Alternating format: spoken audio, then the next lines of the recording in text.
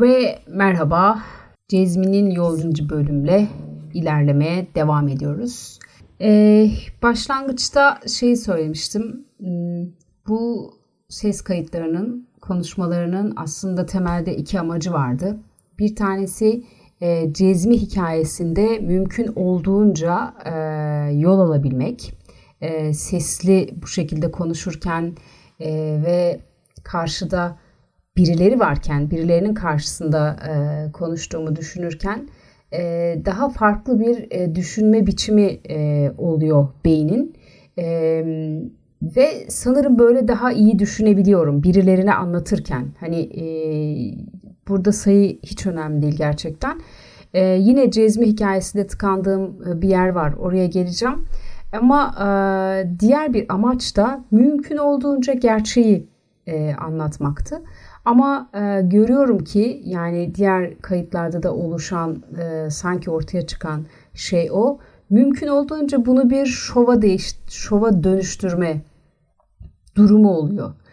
Ya da örneğin ses kaydından önce düşünüyorum. Neden bahsedecektim diye bir düşünüyorum. Sanki bir hazırlık yapmam gerekiyormuş gibi.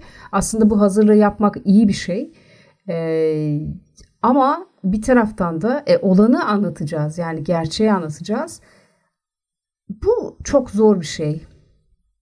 Neredeyse mümkün değil gibi duruyor. Yani yine gerçeği başka bir tarafa bırakıp aslında çok da kimseyi ilgilendirmeyen şeyler anlatırken buluyorum gibi hissediyorum kendimi.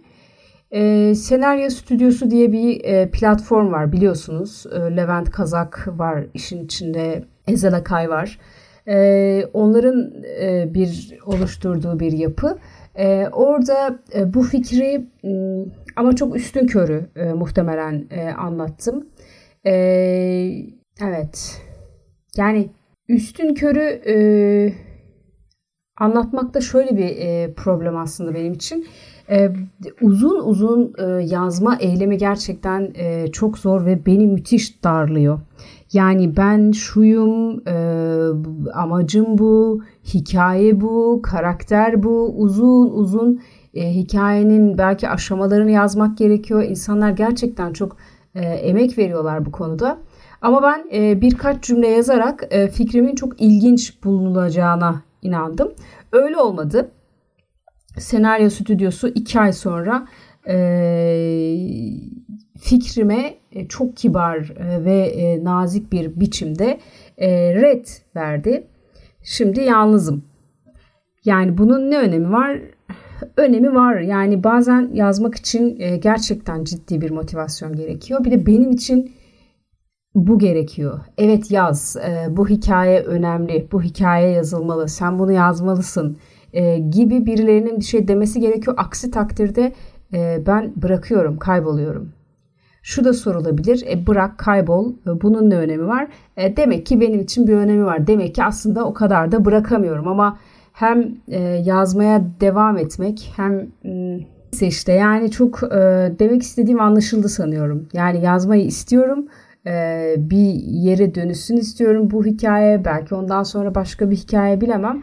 Ama bunun için de yani yazıyorum. Şurası için yazıyorum. Yazıyorum. Bunun bir anlamı var. Yazıyorum. Birileri benden bunu istiyor ya da bekliyor gibi bir duyguya sanırım ihtiyacım var. Neyse yani reddi bir kez daha reddi yedik. Bu benim ilk yediğim red değil. Daha önce de söylemiştim. Küllerimden yeniden doğuyorum. Yine devam ediyorum hikayeyi düşünmeye. Bakalım nereye varacak bu işin sonu. Küllerimden tabii doğan her seferinde muhtemelen aynı ben değilim. Yani bu hepimiz için geçerli olabilir. Her yaşadığımız deneyimle, her yediğimiz redden sonra ortaya çıkan, doğan ya da her zorlukla karşılaştıktan sonra doğan kendimiz aslında bir önceki kendimiz olmuyoruz diye düşünüyorum.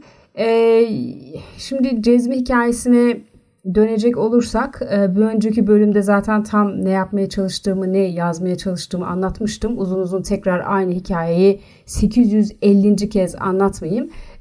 O kadar da baymayayım ama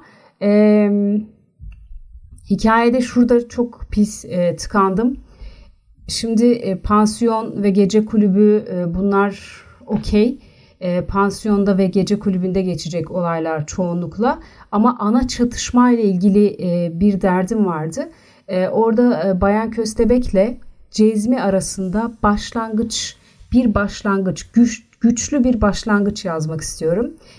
Bu film de olacaksa, dizi de olacaksa ilk başta yağmurlu, karanlık bir akşamda bir sokakta Bayan Köstebek ve Cezmi karşılaşır.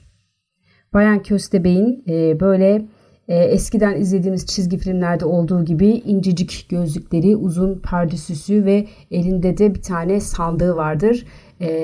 Yurt müdüresi gibi. Muhtemelen orada bilinçaltım bana böyle bir karakter uygun buldu.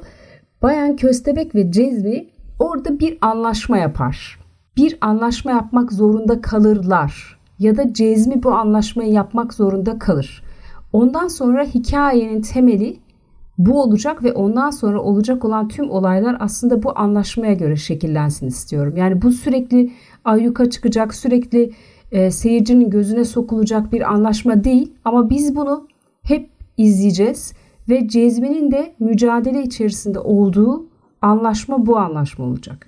Yani şöyle bir şey yazdım aslında. Bayan Köstebek diyor ki sen bana kalacak yer ver. Fantastik bir karakter. Yine bir şekilde iniyor yola diyelim. Sen bana kalacak yer ver. İşte yiyecek, içecek işimi ayarla. Bunun karşılığında ben de sana istediğin hayatı, istediğin kariyeri, istediğin neyse onu vereceğim gibi bir anlaşma. İlerleyen bölümlerde bunun üzerine Bayan Köstebek Cezmi kabul eder. Bayan Köstebek pansiyonda bir odaya yerleşir. Ama ilerleyen bölümlerde Cezmi aslında Bayan Köstebek'in isteklerini yerine getirse de Cezmi'nin hayatı aslında istediği gibi gitmez. Cezmi bununla yüzleşir ve bir süre sonra anlaşmaya olan inancı kaybolur ve Bayan Köstebek'le çatışmaya başlar. Hatta anlaşmayı bozmak ister. Şimdi burada başlangıçta yazdığım şey tırt oluyor. Çünkü bozsun o zaman.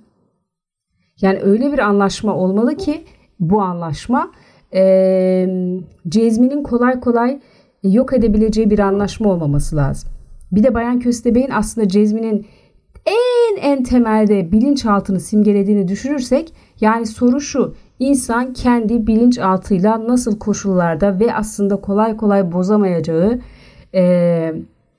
eşek gibi uyumak zorunda olduğu anlaşma nedir? Bu anlaşmanın koşulu nedir? Bulmam gereken mevzu bu. Cezmi ile ilgili bir tanım yaptım. Onu yapabilirim. Son olarak Cezmi karakteri üzerine de bu nasıl bir adam diye de düşünüyorum. Cezmi tam şöyle bir adam aslında. Tüm hikaye boyunca da bunun altını çizip duracak herhalde yaşanan olaylar. Cezmi hiçbir şeye tam olarak odaklanamayan, istediği bir şey için gereken çabayı tam gösterecekken dikkati dağılan ama yine de hep bir mucize bekleyen ve bu mucize gelmeyince içi önce hüzünle sonra nefretle dolan melankolik bir adamdır. Evet, böyle bir karakterimiz var. Böyle de bir sorum var bu hafta. Umarım bir sonraki bölümde birazcık daha mesafe kat etmiş olurum. Şöyle derli toplu, başı olan, sonu olan, girişi, gelişmesi, sonucu olan güzel bir hikaye anlatabilirim. Görüşürüz.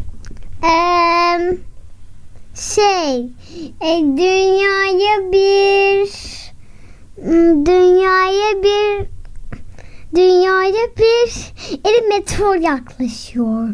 O meteor dünyaya gelince de her taraf fena sıcak olacak. Ama o kıracak süper kahramanları biliyor musunuz seyirciler? Uzak bir mercan. Bitti. Ne haber arkadaşlar? Şimdi size gününden birkaç bilgi anlatabilir miyim lütfen? Ebegümeci çiçeğinin yaprağı pişirince tadı çok güzel olur. Başka sayfa yok. Ayrıca da birkaç şey daha anlatabilir miyim? Şunun yerine koyayım. Tamamdır. Şimdi son dakika haberi. Uzağın bir sergisi var. Kapınızın arkasına. Neyse ya. Bazılarına davetiye bırakacağım. Bazıları da isterse gelir isterse gelmez. Tamam mıdır? Bitti.